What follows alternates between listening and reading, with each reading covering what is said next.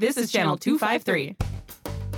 Interchangeable White Ladies podcast is sponsored by Alaska Airlines. We fly Alaska. Book your next flight on alaskaair.com. 1, 2, interchangeable White ladies!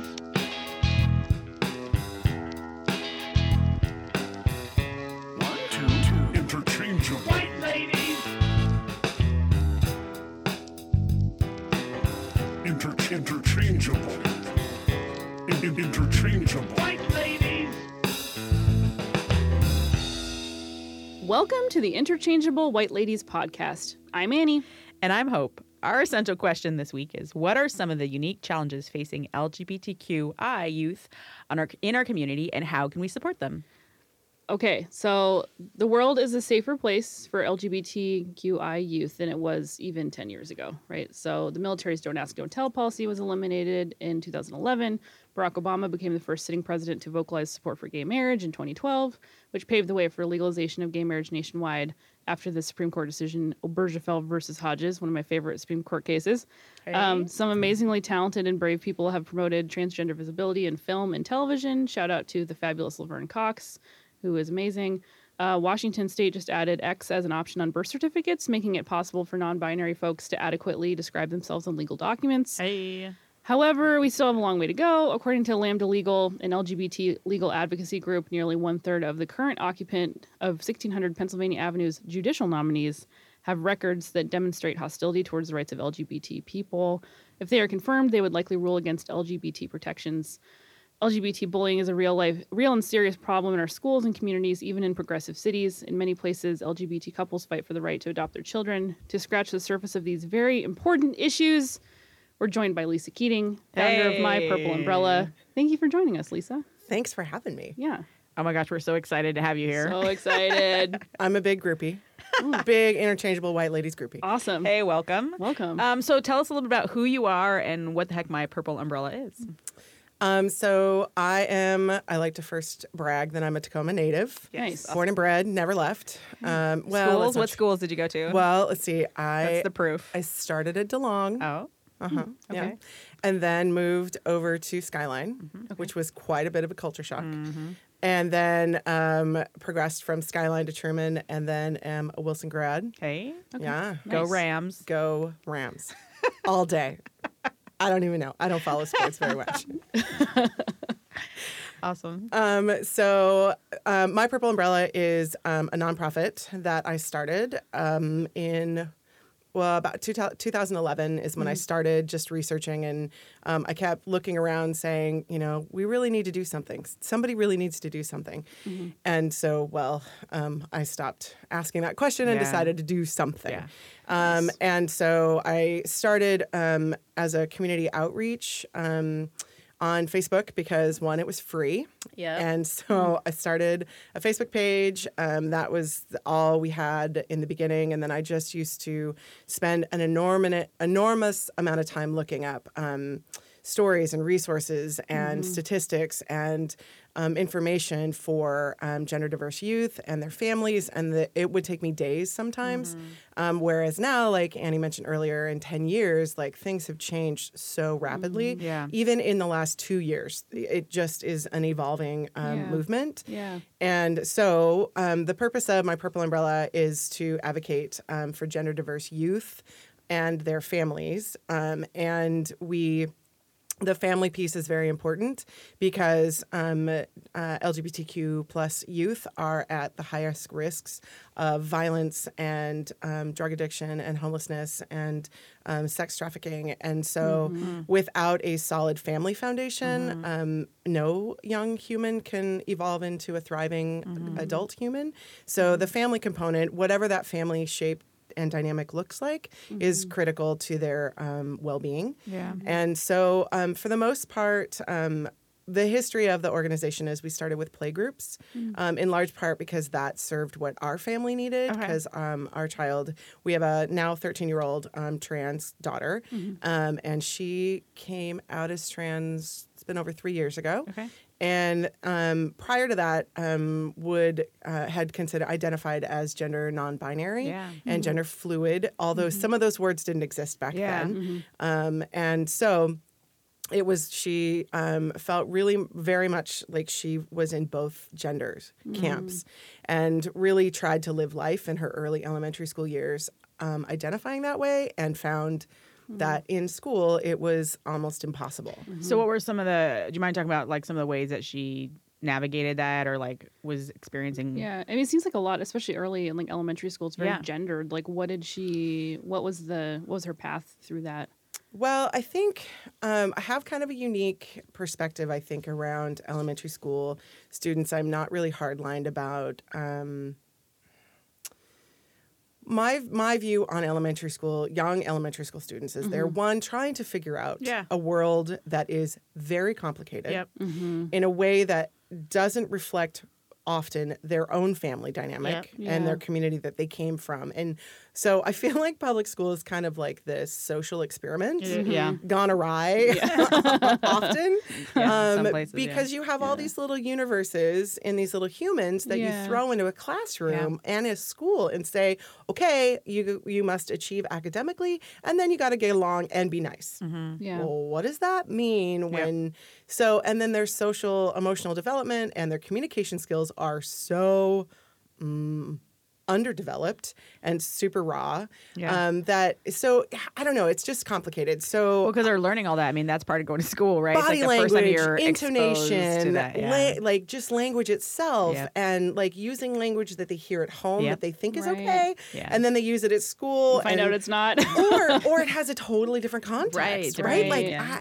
it's hard as a grown up to communicate with Yeah, other grown ups. ain't that the truth? So So I have a true. huge amount of empathy and compassion for Yeah. little humans trying to figure it all out, Yeah. and then the teachers that are guiding them. Yeah. So some of the major obstacles that our daughter faced had to do with harassment mostly. Oh. It was really individual instances Yeah. of what would technically be considered harassment. Yeah. Because there were one or two instances of bullying, but I'm going to be super clear. My understanding or my definition is there's harassment, intimidation, and bullying. Hib. And Yep. right, Yeah. We know about Hib. and I got to serve on Tacoma Public Schools HIB committee Yeah. back. Which was kind of newish in the last Yeah. It was- few years. Well, I think they started in 2011, but I Yeah. joined in early 2012. Yeah. And it was at the time that the Anderson-Murray law Yeah. was passed in Washington State. Can you And talk a little about for that for people who don't know? Yeah, so the Anderson-Murray law, I hope I just said that law correctly. I say it so often that Yeah. it just rolls Jansen, out. that's you. It sounds Law yeah, person. right. Yeah. Yes. So it was a state law protecting gender identity and sexual orientation in Washington State. And props to Tacoma, Yeah. the city of Tacoma had actually passed an ordinance modeling that law that had been enacted 5 years earlier than when the Anderson-Murray law passed, which I believe was 2011. Okay. I say these things so confidently, but sometimes I need to I believe question Yeah, you. we can double check and put Yeah, it in that'd the be show notes, too. So Tacoma Public Schools was the first district in the state. Yeah. Again, I say that confidently. Pretty sure that's true. Yeah. To actually align their HIB policy Yeah. Yeah. or create a HIB policy to align with the Anderson-Murray Yeah. law. Great. And I believe that was actually a proposal from former school board member Kim Golding. Cool. That was something that she had championed. And so TPS, led by Jen Cabista and Bernadette Ray, Yeah. had invited me to come on as a parent and a community advocate. And so it was a pretty amazing committee in terms of trying to address harassment, intimidation, and bullying. And so what I walked away from that experience with is there are a lot of things that happen in middle school and high school Yeah. to address these things. And most often it's crisis management. Yep. There was, and again, this was like 2012, 2013. There was nothing of substance to do any preventative work for elementary school students. And my position is that schools are one of the biggest partners for families because Yeah. that's where our kids spend most of their Right. life Yeah. or a huge part of their life. And so to me, building partnerships and alliances within the school district and our schools communities themselves are essential to, again, one of those essential components to thriving kids. Yeah. And so I had the ability and the privilege to volunteer pretty intensely early on. And we also had a lot of fears as parents, sending our kid to public school. Right. Yeah. It was pretty terrifying. Were you afraid before, like at the very beginning, when thinking about sending your kid to public school? Oh, yeah. Yeah. What were some of the things you were concerned about? Well, I think, like most, I would say, like a lot of parents, Yeah. the fears are compared to your own experiences. Got it. Okay. Yep. Yeah. Yep. So I grew up, I'm a, kid of the 70s and 80s. And so, the AIDS epidemic Yeah. was massively impactful in my understanding of the world as a teenager. And so, I knew people that were, that identified within the queer spectrum, but we didn't talk about it. There was or they would just disappear or they would, there was just, for goodness sakes, George Michaels wasn't even out at that Yeah. point, right? Like Yeah. we all kind of knew, but Yeah. so comparing to having to fight for just the existence to say, hey, this is Yeah. who I am, was really terrifying to put my child in that context. So when we were looking at schools, Geiger Montessori was just going to be starting, and my research on Montessori was just the philosophy in and of itself lends to this narrative that we take care of each other, Yeah. we take care of this place, Right. right? Like we take care of ourselves. Like this is really how we learn how to treat each other with dignity and respect. And it was a learning model that I felt. My husband and I felt that our child had the best opportunity to thrive. Yeah.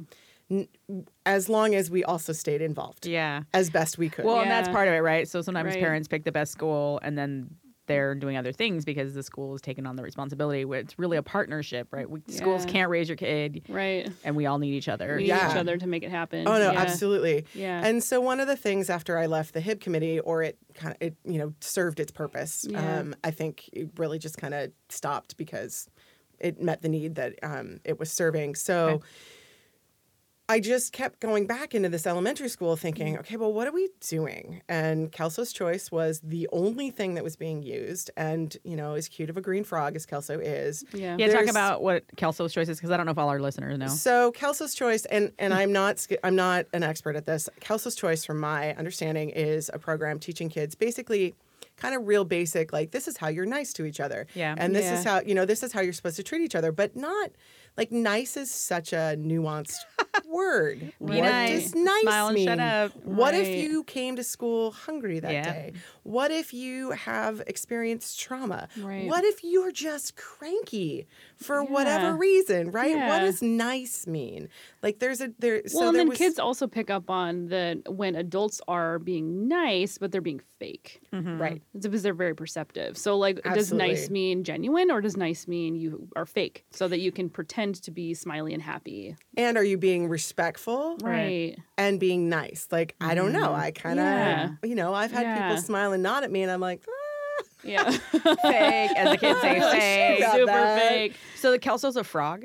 Kelso's Yeah. a frog, and my understanding, I don't want to speak on behalf of if the curriculum is being used. I'm not Yeah. actually Yeah. certain about that. I know. Yeah. I just know some of the one schools that I thing, partner yeah. with that they've moved beyond that. Yeah. But there was really little Yeah. options. So it's not Right. like you have to use with what you have. Yeah. And so I just out of that, like I really just I made a decision to I served on Geiger's SCDM site Space decision making? No, SC. So School. God. This is so bad. We're both educators, and all yeah. three of us are in education. We don't know what it means. I just say SCDM. It's Yeah. basically it's the committee inside the building that handles all the like big initiatives and stuff for the school.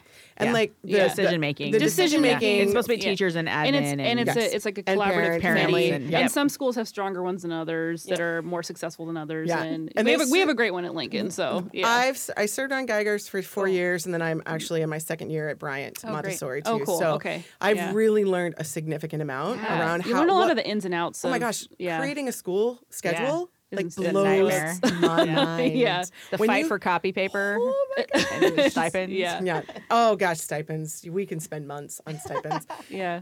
So I had the ability to really kind of observe Yeah. and learn from these different decision-making bodies Yeah. that directly reflect or directly affect schools. And there was just nothing of substance happening in an elementary school setting. So I had proposed this project, this art project, with the idea of teaching character qualities and leadership skills. And so one of the components of my Purple Umbrella is we have this school program. We have a whole school program and an after school program that we're now in our 5th year of the after school or the whole school piece and 4 years in the after school piece, which actually was initiated by a student out of the whole school program, which was pretty amazing. That's great. And so we started, so the whole school program is this idea that, helping students identify what character qualities create an ally and create a leader and how can they actually take action. And who can you be an ally to? Can you be an ally to yourself, others? Can you dislike someone and yet still be respectful?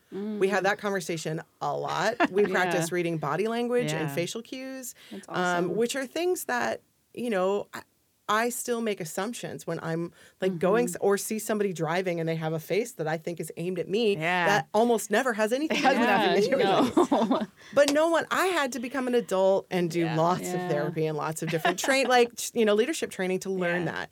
So my theory is that if youth can learn this in an elementary school setting, then they can grow and evolve and practice these ideas and philosophies. And then by the time they reach middle school and high school, then they have better established conflict resolution skills. Better, they can make healthier relationship decisions. It's going to decrease their risk factors. And so it's not a program that is specifically aimed at LGBTQ plus youth. It is really about a community-based program. Oh, interesting. That's great. Because we all have our own issues and own differences and own ways that we've been othered.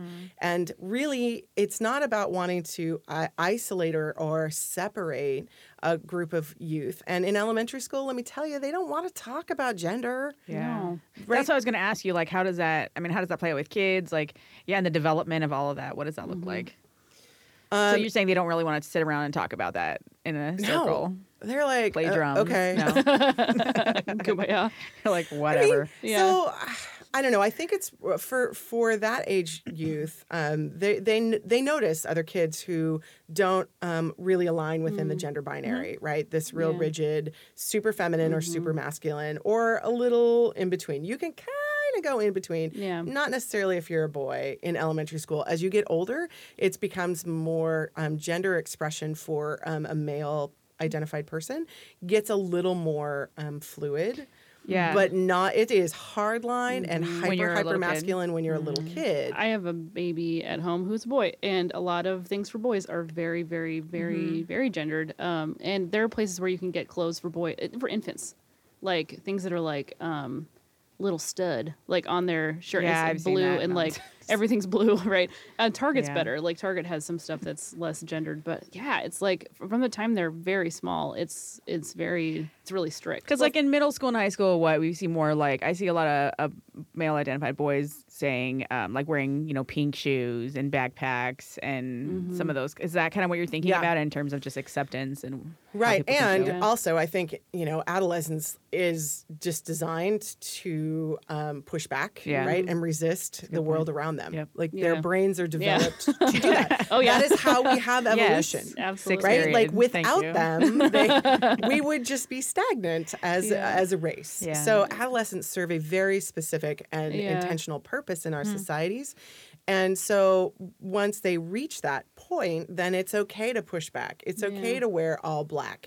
It's okay to paint your fingernails. It's okay. Yeah. Right? Yeah. There are things that you do that to form who you are that Yeah. is done from a place of resistance, right? And just staking claim. Yeah. Whereas prior, 12, 13, 12 and under, it's really trying to figure out where do I fit here? Because Yeah. this is like an alien land. Yeah. And school is that really that kind of I don't know. It's just Yeah. this modge podge of all kinds of different backgrounds, belief systems, identities, and ways of thinking.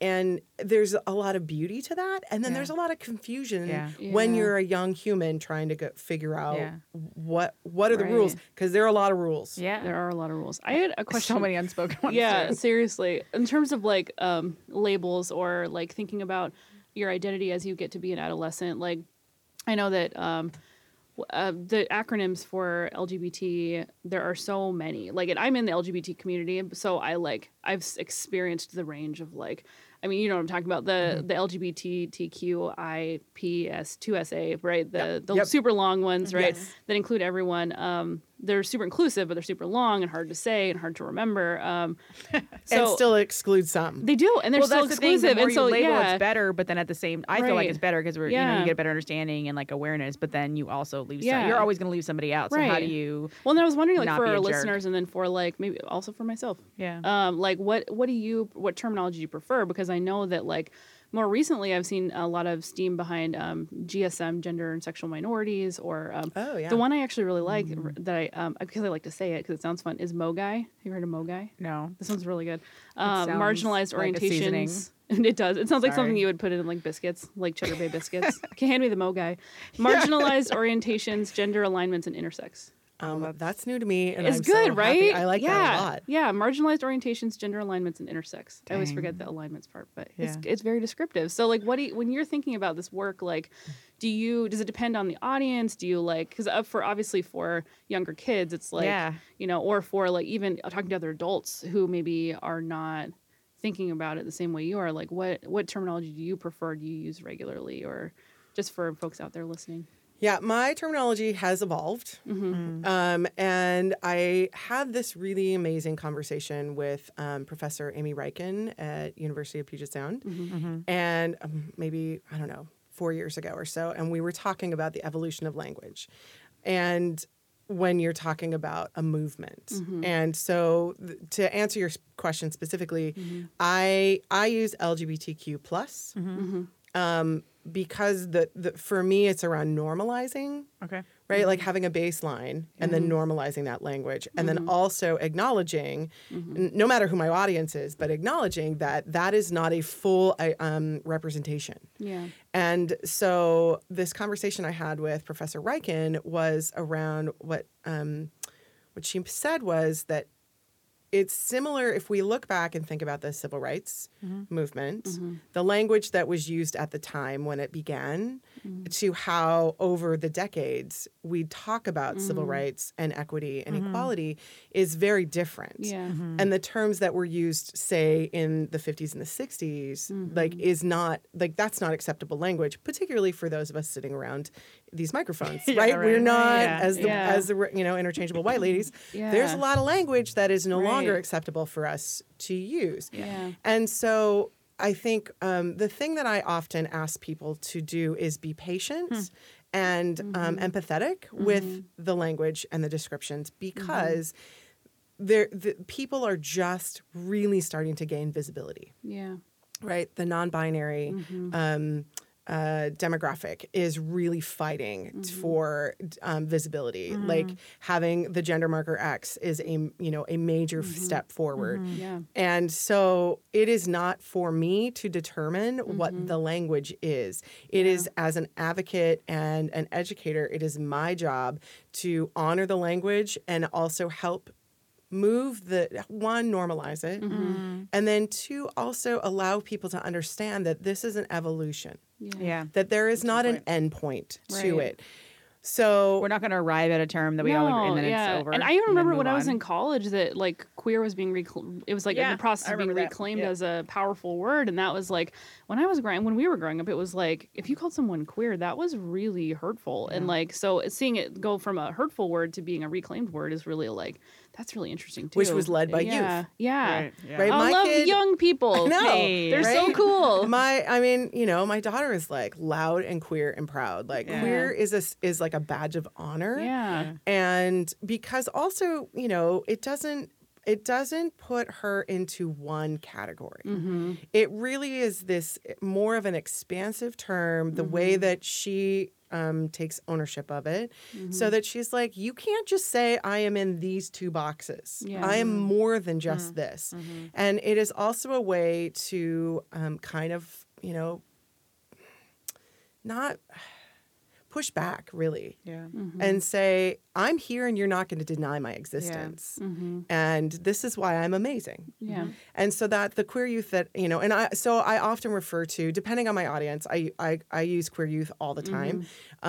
That's how they identify. If I'm with an audience of older LGBTQ people, then I'm going to acknowledge that queer can be a harmful term. Yeah. Right? Generationally, like as we talk about this evolution, people prior to say, I don't know, even 2012, 2013, like it's new. Yeah. Like this reclaiming of queer is a new thing. So there's a lot of people who have been fighting for gay rights and, fought during the AIDS epidemic that, and Stonewall, like queer was awful. Yeah. And it was meant to harm and degrade. It has a lot of baggage. Totally. Yeah. Well, it's interesting because I think my relationship to that word happened with my lit classes in college because I was an English major, and so we studied queer literature. And Yeah. that Yeah. was like, and that was part of like queer criticism, like in some the same way feminist criticism and all these other places. And so it's Yeah. interesting to think about how that word Well, to has see changed and how what it came out of means. like academia as Yeah. like a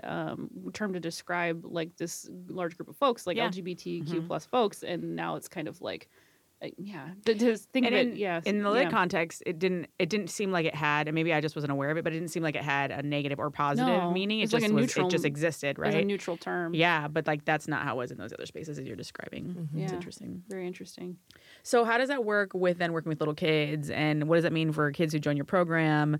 What's the parent community pushback, acceptance? I'm curious about some of those. Do you have some things. cool parents that I are have on some board? pretty amazing. I am going to give a huge shout out to the Geiger community on a personal level, and try not to cry over this.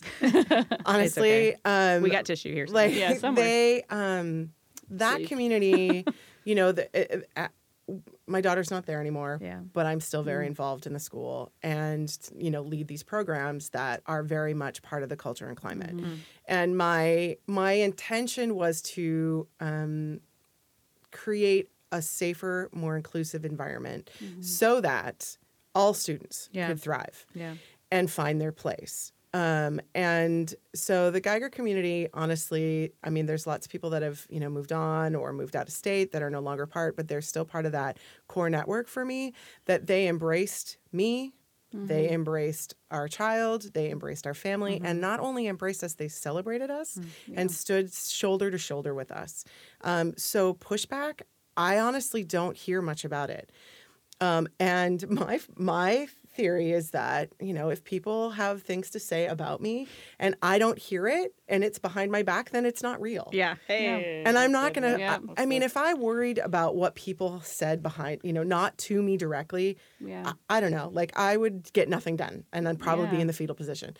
Yeah. So the Geiger community has been extraordinary and really wonderful. And the kids, in terms of the programming, this year, for the first time, we did badges in the fall. So when our after school group started, I ended last year with 24 students, and the after school group is 2nd to 5th graders. Okay. Because I believe there's no age requirement for leadership. Okay. And so and then I had 31 in the fall. Oh my gosh, that's awesome. So it's a lot of mayhem. Yeah. After school for almost 90 minutes. It's kind of chaotic. 30 And- kids at once. So if people want to volunteer, are you looking for Oh, yeah, volunteers? absolutely. Okay. Yeah, yeah. Sweet. Oh, that's great. Yeah. Hey, everybody, go volunteer. Yeah, it's Yeah. pretty amazing. So it's a art-centered leadership anti-bullying program, Awesome. which were a lot of words all at once, I get. But That sounds like the best kind of so- anti-bullying program if there's art. so what we've done is, so this year, as an example, to like inclusion, like we all did badges, we all created badges, and we, the students put their names, their teacher, because I can't track all of their teachers, and then their pronouns. Oh, yeah. Yeah. And so I do have I've had 3 students that use they, them, theirs. And so it is evidence for me to go out into the community and say, in elementary school, children understand what their identity is. Yeah. And so that is one of the ways, but it's not, I have some students that identify within the LGBT piece as well. And so it's not something we focus on. It's something that is a part of our culture and our climate as a group. And I have some students who have same-sex parents. So it's not odd for them to also know classmates or peers that also would identify, you know, the way that their parents identify. Yeah. And so for me, it is not really about focusing on that. It's their understanding that it is a safe place where they will be honored and celebrated. And, you know, I have some of my after school kids that'll sometimes question the they, them, theirs pronouns. Yeah. And they'll go, well, because, you know, they're like 3rd and 4th grade. And little eye roll. Totally. And The then 3rd grade eye roll. That's the worst. or if they Practicing for high school. misgender, like exactly. if you know, if one of my students misgenders one of you know their peers, then I just call them out and say, you know, actually their pronouns are they, them, theirs. Oh, and I was like, did you want to have a conversation about that right now? No, thank you, Mrs. Keating. Like, right? They just like, right. I'm like, so what is our role here? Is our role to actually approve of how other people identify? That's so no. good. I'm like, great. Yeah. Did you want to keep talking about it? No. Back to this we're moving gluing. on. Back to this Yeah. gluing that we got going on here. That's awesome. Right. That's really cool. That's so good. So, what's your vision for your organization? What Yeah, do you what's- hope what's is gonna- happening in- what's next? What's yeah. 2018 look like? Yeah, how's Well, 2018 So you're in gonna 2 be for- schools technically. Yeah, I will be starting in Bryant. Okay. Maybe we're finalizing dates, but I'll be doing Bryant, which is really, really exciting for me because they are pre-K through 8th grade. And so Nice. I get to, I'm working with the middle school team to really adapt Great. this the whole school program to what fits their needs best. And it's a small middle school, so I think that there's just a huge amount of opportunity, and I'm just really looking forward to that. And then with the intent of starting the after school group there as well. Nice. And so for 2018, I'm actually right now in the Washington Teaching Artist Training Lab. So it's That sounds really cool. yeah, so it's a partnership. Yeah, it's Yeah. pretty cool. It's a program that you have to apply and be accepted Yeah. into. And so by the end of it, I'll complete it in March. I will be a certified teaching artist, and it's in partnership with OSPI and Arts Washington and the Seattle Children's Theater. So I get to hang out with some really amazing What? people. Did you have That's an so arts background cool. before? Yeah, I was gonna Like, ask, do you have did you- degrees in art or something? Yeah, or is it just something you care a lot about, or like kind of just crafty? Yeah. honestly. That's awesome. Yeah. Honestly, my background, my professional grown-up background was Yeah. I ran a massage therapy business I and never knew that about you. That's an art. and nutritional. Totally, Yeah, it is. I was good at that job. Yeah. Wait, how'd you go from massage therapy work? To nonprofit, Yeah. What? That's not like an transition that makes Not sense. exactly. It's weird. Was it the birth of your child that changed Well, that? Or was so our daughter was probably about 5 when I really 5 and 6 when I started talking about it, and then Yeah. she was almost 7 when I took action. Yeah. And no, that wasn't. It's kind of a funny thing. What I find is most parents like myself who have kids that are trans and are non-binary, we have in the last 5, 6, 10, 7 years have become the accidental advocates and experts. Yeah. Not that we are experts at this, because we are not, most of us trans identified ourselves or non-binary for the larger percentage of families that I'm affiliated with. Yeah. However, we're the ones raising these kids, and we're the ones that have to fight and educate Yep. pediatricians. Yep. If you go to urgent care, if you enroll your child in any program, Yeah. if you go through TSA, if you want them to go to a summer camp, if you just want to go clothing shopping, Yeah. so we end up being You're the expert on your child, and you are navigating all those systems, and that's where you build that expertise and like understanding empathy for other people and their children. And yeah, you are an expert. You have it's just acquired expertise. Yeah. Oh man, the advocacy. You probably wish piece. you didn't have to acquire in the way that it's Yeah. had to be had. Yeah, and I mean, I don't know. Like, it's a very. I would not do anything other than what I'm doing right now. Yeah. It sounds like you're really good at it. So Thank you.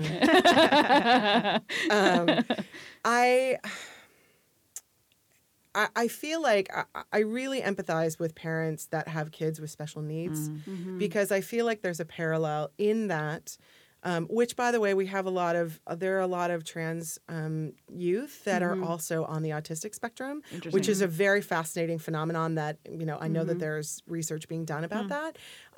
My theory is that they're, within the autistic spectrum, they're not limited to this binary system that has been created by society because they wouldn't either notice it or recognize, right? They wouldn't recognize it. So or they're not reflecting back like social norms or cues, and so they don't feel beholden to those norms. Yeah, it's fascinating, and so there's a lot of parent advocates that I know we're really looking forward to research that kind of explore this a little bit more. Yeah. Gosh, I totally forgot what I was going to say. So with special needs families, like you end up having to fight to validate who your child is and why and what is in their best interest, which becomes challenging. And the added fun, if you will, for a parent like myself is then you get to fight politicians who decide and organizations that decide that your child is either an abomination or does not get to exist because of some arbitrary rules that I didn't design. And so, we're really fighting a social system that first and foremost, to keep our children alive. I talk about death and youth a lot as an advocate, which can be very, can suck your hope out of your soul. It's really hard. So I don't know. It's really, so my journey into this was really through and because of our child. And then really it was this, I was going through leadership training at the time where, the question was always asked, see a need and fill it. And so I felt this level of responsibility. And my husband, we're a white hetero couple that, or were middle class whenever it did exist, I don't know, 15 years ago. But, we had this ability and this privilege to be able to stand up and be an out family. And so I, really my husband, the introvert at home, really didn't, he's like, do we have to do it this way? Are you sure? Do you have to do this? And I just didn't see another way around it and felt like I needed to fight as hard as possible in the younger years of my daughter, in her existence, so that once she gets to those super high risk years, that there'll be a foundation and roots planted that she will be able to navigate that without the most detrimental effects. Right. So that's kind of how I got into nonprofit work. It's like your heart's work. Like it just called to you. Hope. When you fly out of SeaTac, right? That's like your main airport. And you go to that stupid thing off International Boulevard where it's like kind of a freeway and then it turns you in a weird circle and you can go to the cell phone lot or you can go to the very poorly labeled airport. And sometimes you turn on the wrong way and you end up in that corkscrew parking garage. That's awful. The worst. And then you're late for your flight. Yep. It's like Home Alone. You're like running through the airport. Like, how do I get there? And once I run through that tunnel, guess my first thing is that I see? Like through that weird hallway where all the counters are? What I see? Alaska Airlines. Oh, that's so nice. What a relief. Because, you get through all that hellacious traffic parking nightmare and it's like the clouds part. And the sun comes out. And everybody's so nice. They're so accommodating. They want you to go have a great flight. They're so helpful. I've never had a bad experience at that counter. Yeah. And the kiosks are so easy to use and everybody's so friendly and help. They have somebody right there to help you if you don't know how to use a computer. And once you get through TSA, even if TSA is stressful, in your heart, you're gonna have a great trip because Alaska took care of you. Because of Alaska. Yeah. So book your next flight at alaskaair.com. We fly Alaska. So I'm wondering, awesome. for our listeners, just for people in general, thinking about some of the challenges, you kind of touched on a few of them, some of the challenges that people who don't have to deal with this or who aren't thinking about it don't realize are part of daily life. What are those unique challenges that are facing LGBT that sounds much folks better. and youth? And no, I get that's a much better way to say it. Thank you, Annie. I love you. So one of the things that I think is important that I like to share with families or share with community members is that families like mine, there's a practice of keeping a safe folder. Okay. And what that is basically documentation of every time you've seen or seen a medical professional or a mental health professional and or school to keep a file of documents to legitimize the existence of your child. Because there are people who feel it is their duty to call CPS and report parents like myself for abuse. And I'm just going to ring the shame bell because I want to say other words that I'm not going to say For on shame. the microphone right now. That's to cover up all the swearing Hope just did. well, mine was all inside. Oh my I held it in. gosh. It is, and this is happening nationally. I have seen safe folders from some friends of mine, parent friends of mine, that are 5 and 6 inches deep. Wow. So if a parent, for example, if their child uses Medicare or Medicaid, then they have to fight so hard to get medical treatment for their child. So Like any kind of treatment. well, trans care, trans medical which is care, different. It is different. Yeah, It is And different. just shout out though to the clinic at Marybridge. What's it called? What's the clinic at Marybridge called? It's the trans youth. It's just trans Yeah, youth trans. clinic. It's They trans have youth a- clinic, What? I endocrinology. didn't know yeah. about this. Oh, it's Right. amazing. Yeah, like Yeah. I've had, I mean, my understanding of it, the reason I didn't know the name is that I've heard about it from students saying like, I get healthcare here and it's incredible and it's like really amazing and Marybridge When is did so they great. And when did they start that? I think it's within the last like 5 to 7 years. It's fairly recent. About 5 years, Yeah. but they were also ahead of Seattle Yeah. Children's Hospital. I just want to. Yeah. Oh, that's Huh. interesting. Yeah. So here and yes, the the endocrinology clinic at Marybridge is phenomenal. Our family goes there or uses the clinic, and I also advocate with the clinic. Dr. Barbara Thompson has been running the clinic for I think 5 years now. Yeah. Might be 4. I think it's 5. And is just exceptional. And the staff there, the social worker, the nursing staff, like they are just incredible people. Yeah. And so the funny thing about the medical community is that they don't really communicate outside of their silo. Yeah. And so even within Multicare and Marybridge, they didn't know, many other departments didn't even know that clinic existed. So I don't feel so bad for being Oh, ignorant. no. No. You shouldn't have been. Most people Like, I don't know that shouldn't. it's a thing. Yeah. It's And like, so it's yeah. kind of like, I'm so grateful that you brought that up because it's kind of one of my soapboxes where I'm like, hey, you don't have to go to Seattle to get Yeah. excellent trans youth care. That's You amazing. just It's don't right have- here in It's in Tacoma. Tacoma. That's Yeah. great. So, and I know that Group Health has some very competent, fantastic physicians and staff also that treat trans youth as well. So, So you have to walk around with this folder anytime you want any kind of medical care or you're meeting people for the first time in terms of that kind of stuff? Or often I don't have one of these because we live in a really privileged place. Yeah. Tacoma's been honestly been fighting on behalf of gender identity and sexual identity for a really long time. So we're in a bubble. okay. And at least I am personally. And also, we don't have the added layer of being part of a religious community that we have to fight against. So, and that is its own really difficult struggle. And I kind of want to circle back to that if Yeah, there's yeah. time.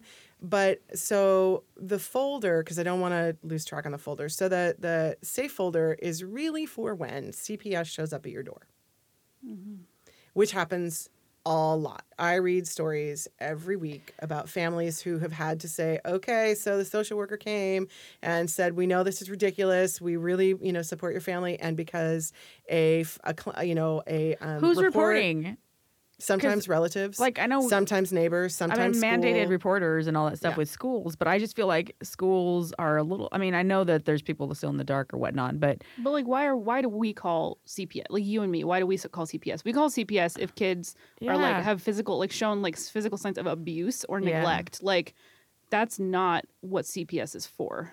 Like CPS is not for. To me, like Lisa's that's my face is okay. great for That's those of my you that that's are in the my audience right now. feeling about it. So you think it's families and neighborhoods? Are those the ones that are mostly calling on? So maybe not like schools or whatever that have I would hope better training, but maybe not better training. No, I'm not going Depends to. on Okay, where- never mind. Depends It's on all where you terrible. live. Man, that is it really depends on your demographic. It's like, what the heck are they thinking is okay, never mind. Yeah, So then- I'm not going to be able to help you put this together and make it make sense at all. That's not. I'm just sharing like that's one of the pieces, Yeah. right? So we live in fear, Yeah. and there is a youth that I recently wrote a letter to, a blog piece, pretty emotional one, who was highly celebrated, loved, and had just been awarded, graduated 8th grade, was awarded like this major award from their community, not just the school, but like this kid Yeah. was really thriving and successful as far as everyone understood. And within a week of graduating, they snuck out of their house late at night where their family slept and committed suicide by laying down on train tracks. And they were 14. And later on, as those of us that were offering support and love for the family found out that they had received that day, they'd received the second denial letter from their insurance company for trans medical care.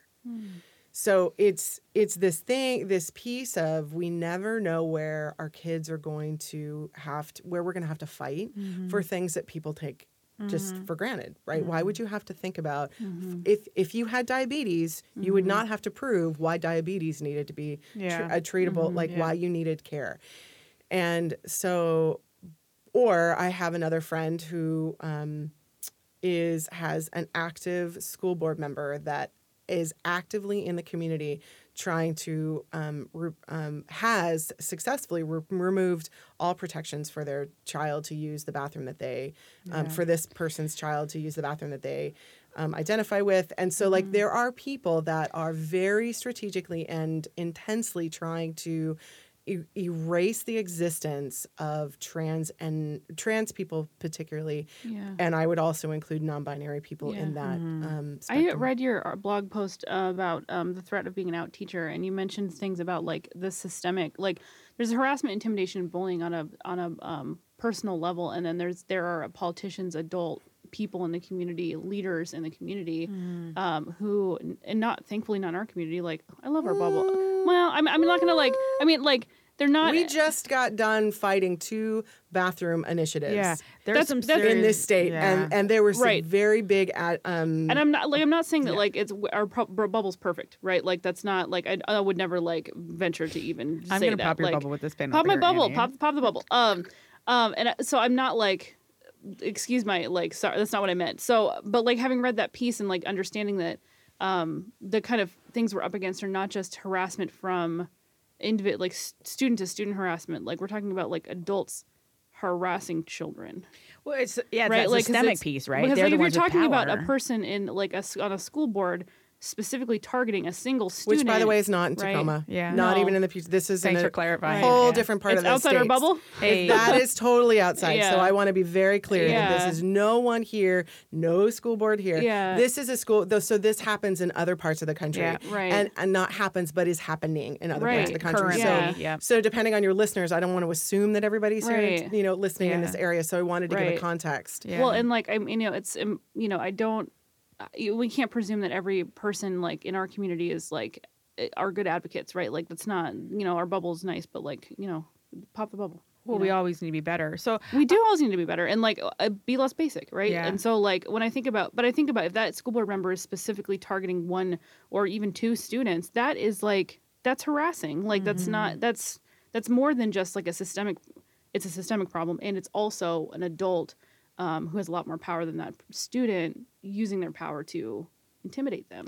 yeah, we were just in New Mexico, and this was a similar conversation about a school down there where, the principal, like the parent was advocating for their kid, and there was, an extra layer of like an adoption and something, involved, and they had set up the bathroom as a safe place in like the staff office, and the principal of that school just found a way to like slowly take it away and like make up excuses, and eventually, it was like the principal also like outed the kid in front of everybody, and made a big old thing about it, that's why this kid's using this bathroom and da da da da da, as if like that was needed or necessary.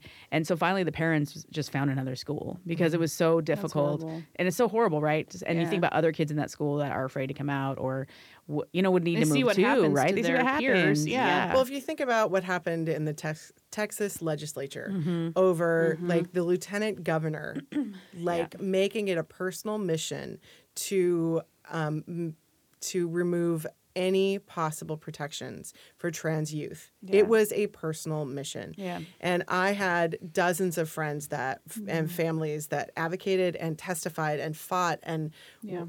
I mean it was such a huge effort and in the end they lost. Yeah. And several of those friends of mine have moved out of state. Yeah. They left. So that's the other part too when we think about people can live in such a hostile environment that their best choice is to leave. Yep. But if you don't have the economic means, then then you have to stay in that hostile, oppressive environment, Right.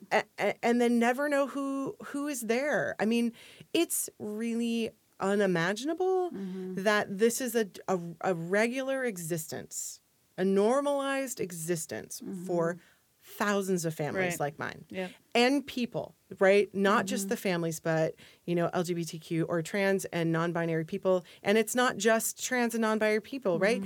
Like we have a culture there is a concerted effort and those in power are doing everything they can to take away Yeah. every step of equality and equity and visibility that the LGBTQ plus community has gained and fought and died for.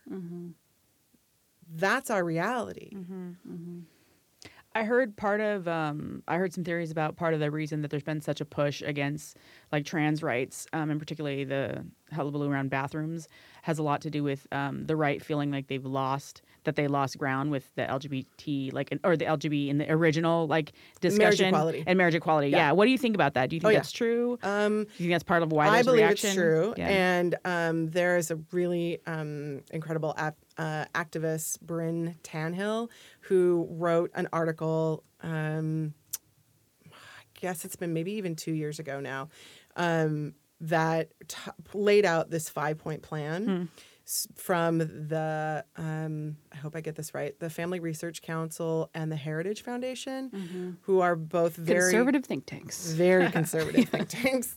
And so they had a 5-point plan that they have successfully been implementing after the marriage equality decision, the Supreme Court marriage equality decision. So it is actually Written somewhere. it is written somewhere, but it's also a plan, right? Because there's this thinking of real, what's the word? Righteousness, right? And here's what I do know. When it comes to really conservative religious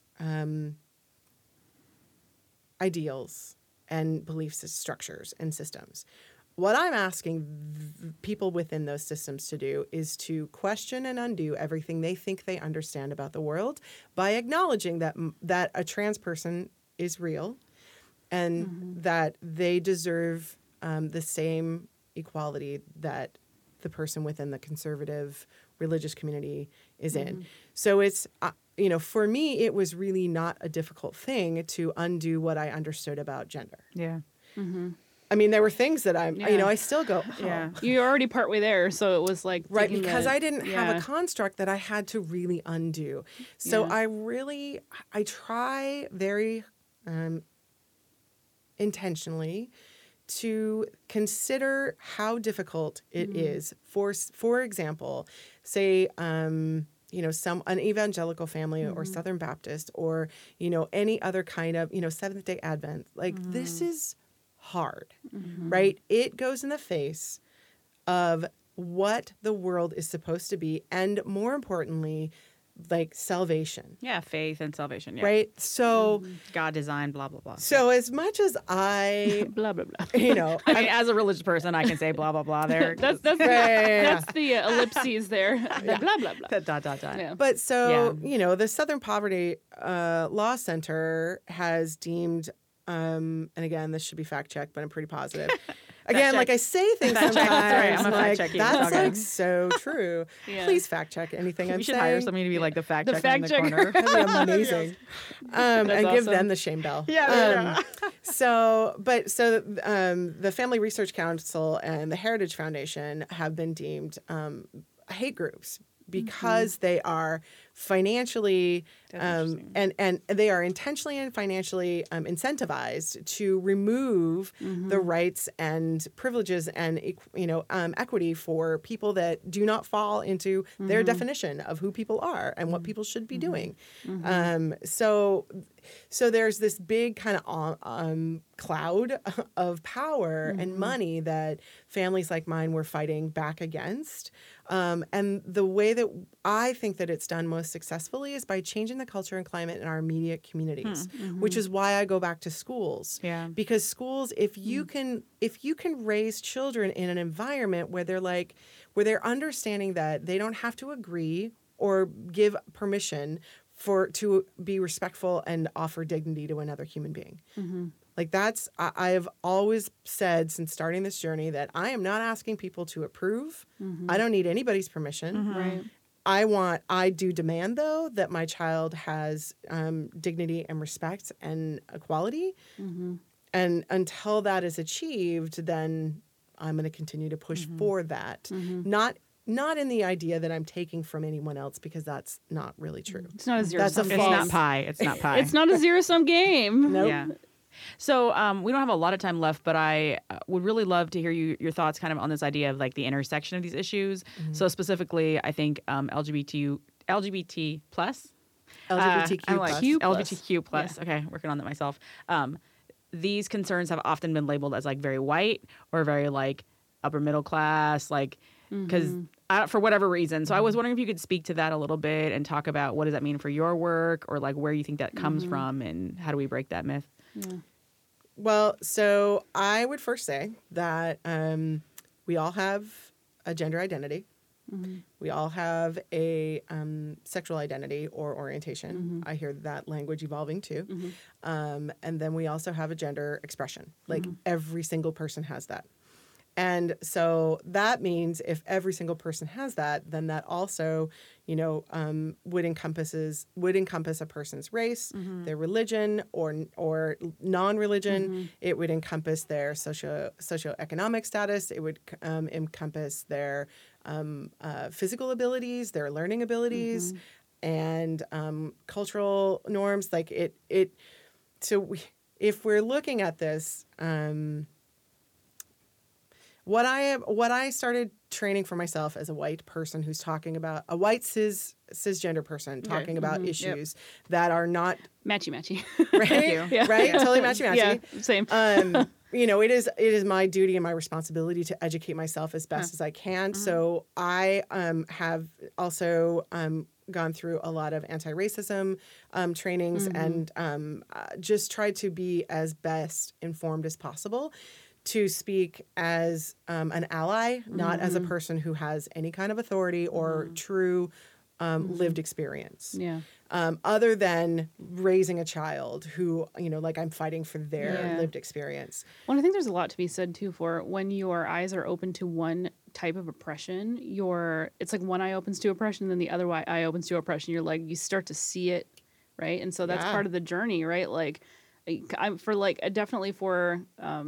lot of queer folks, like coming out and then realizing that there's all this social justice work to be done that they maybe never saw, or were like, they didn't like it became a reality when they opened that door. So you open the door to social justice, and it's like it's like a flood. I know, Well, totally. and I hope. I mean, I really hope that too, because I think, but sometimes I feel like people, and maybe myself included, like we get aware of one issue and we're like still processing that, or like overburdened by it, or like there's so much to fight for in that space that we can't think of like having the capacity to fight for something else, even if there's parallels, even if there's the overlap. So I don't even know how to address that. I would also say that trans women of color are murdered at exponential rates, and it only continues to increase. Right. So 2015 had the highest numbers of murders of trans women of color.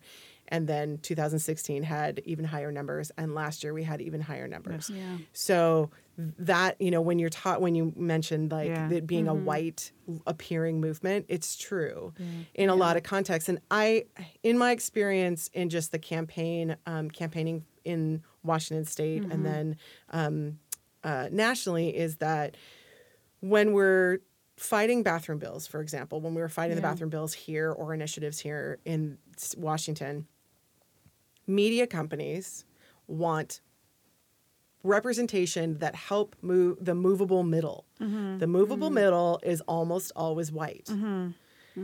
No one really says that in a campaign, but that's interesting. who they're really talking to, right? Because if you think about voter turnout, hopefully Alabama showed us how it really can be done. The busloads of black people that came in. We always reference that. But when you're talking about, I think that when campaigns are trying to win, like they do it from I think maybe default. I don't necessarily think it's intentional, but they definitely do it from a white lens, and then there's fight within that, within the advocates and activists. Saying, but wait a minute, where are the people of color? Yeah. Like we're the ones that this is impacting the most. So it's really about white people taking a step back, and the nonprofit world has a lot of white people in it, right? And I think that it's just it's just yet another layer of like deconstructing oppression and racism, and as we move forward. I get to figure out how I contribute, how I'm complicit, and what I can do differently. Yeah. I mean, that's really the best I can do. And then hopefully train my, the students I work with and the people that I, do educational training with to also help them have that lens too. Yeah, absolutely. I think we might have to end there. Yeah. You guys look so Oh my sad gosh, I'm about so it. sad. I want to keep going on this conversation. We We might have to have you come back all again. day. Yeah. Would you want to come back again? Yeah. Okay. Awesome. So can we do one timeless or terrible? Because I want Lisa's let's hot ask take. Doug. Doug, are we One. okay? Okay. Oh gosh. So is this timeless or terrible? Timeless or Oh terrible? my gosh, oh my gosh. Interchangeable. White ladies. You pick it out, I'll Okay. read it. Timeless or terrible? Being tan. Yeah, white ladies love to be tan They and do. talk about their tan. Like, so Lisa, being what do you think tan- about this? Oh, this is conflicting. Because you like to be. Do you like to Oh be my tan? gosh, I love love being I love being in the water. Huh?